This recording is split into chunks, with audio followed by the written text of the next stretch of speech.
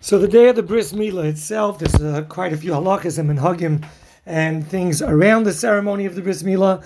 Number one, in the morning, so there's an Indian that the sandik should go to the mikvah, but it's not necessary. Also, from the morning time already by Shachris, the father of the Nemo, the one who has the mitzvah, plus the sandik, plus the moil.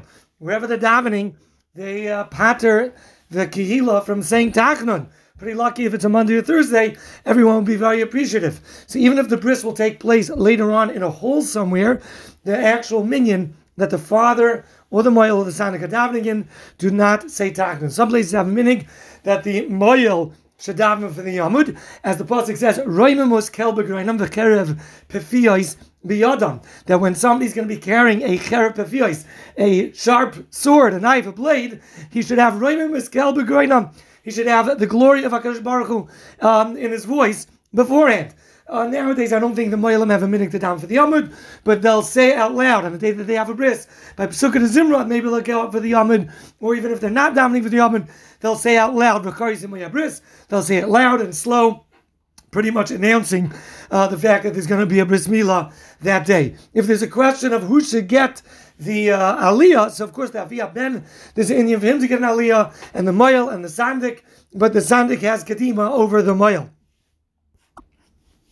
There's an Indian for tefillin to be worn during a bris milah, but in most places nowadays, everyone takes off their tefillin, especially if the milah is not immediately following davening chakras.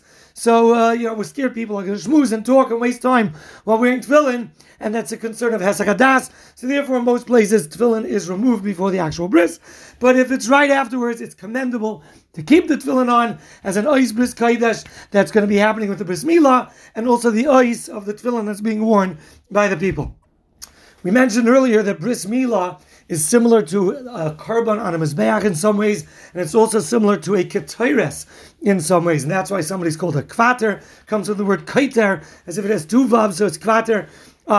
But one of the reasons why the father should stand right at the side of the moil, besides for giving him the instructions and making him a shliach, but similar to a korban, there's a din that the bailam, the owner, the one that's bringing the korban, is supposed to attend the sacrifice. And in many cases also he's supposed to be doing smicha, leaning on the korban. So too, since this is like a korban, the father's offering his son almost like a sacrifice, like a kiddush yitzchak, the father should be there. I've been by some reason where the father's like, I can't look at it, he stands to the side. It's the wrong thing to do, even if you don't want to look.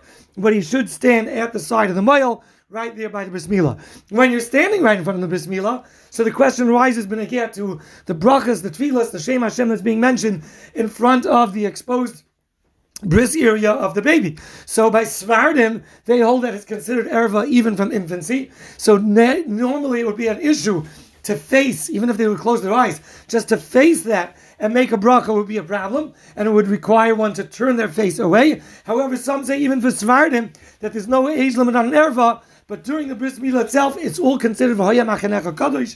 It's an entire experience of kedusha and shechina, and it's not considered erva that HaKadosh Baruch Hu says, I depart from. And therefore, bracha is able to be made in front of it, and it need not be covered.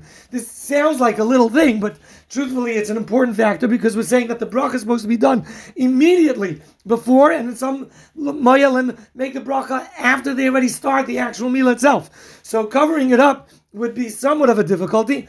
And again, some hold that from infancy it's erva and you have to turn around, but others say that since it's a bris, it's considered all kedusha. Ashkenazim hold that until a child is 3 years old, that area is not even considered erva at all, and it's not an issue. The brachas and tefillas may be said in front of it without a problem.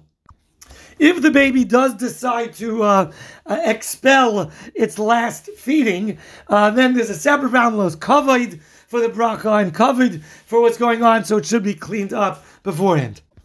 There's different minhagim that the father makes a shechiyanu by the bris milah. Many people say there's no reason not to. It's a rare, exciting, happy mitzvah. Why not make a shechiyanu? Others say that because there's dam, there's spilling of blood, and the baby's in pain, it's difficult to make a full shechiyanu v'tayich simcha when there's the pain of the baby and blood is being spilled. There's even a medrash that says that ki alecha or ragnu kol hayoyim. David HaMelech says we die for you every day, because this is like a partial death when there's some blood being spilled, and therefore it's not the time to make a bracha on chayim shechiyanu.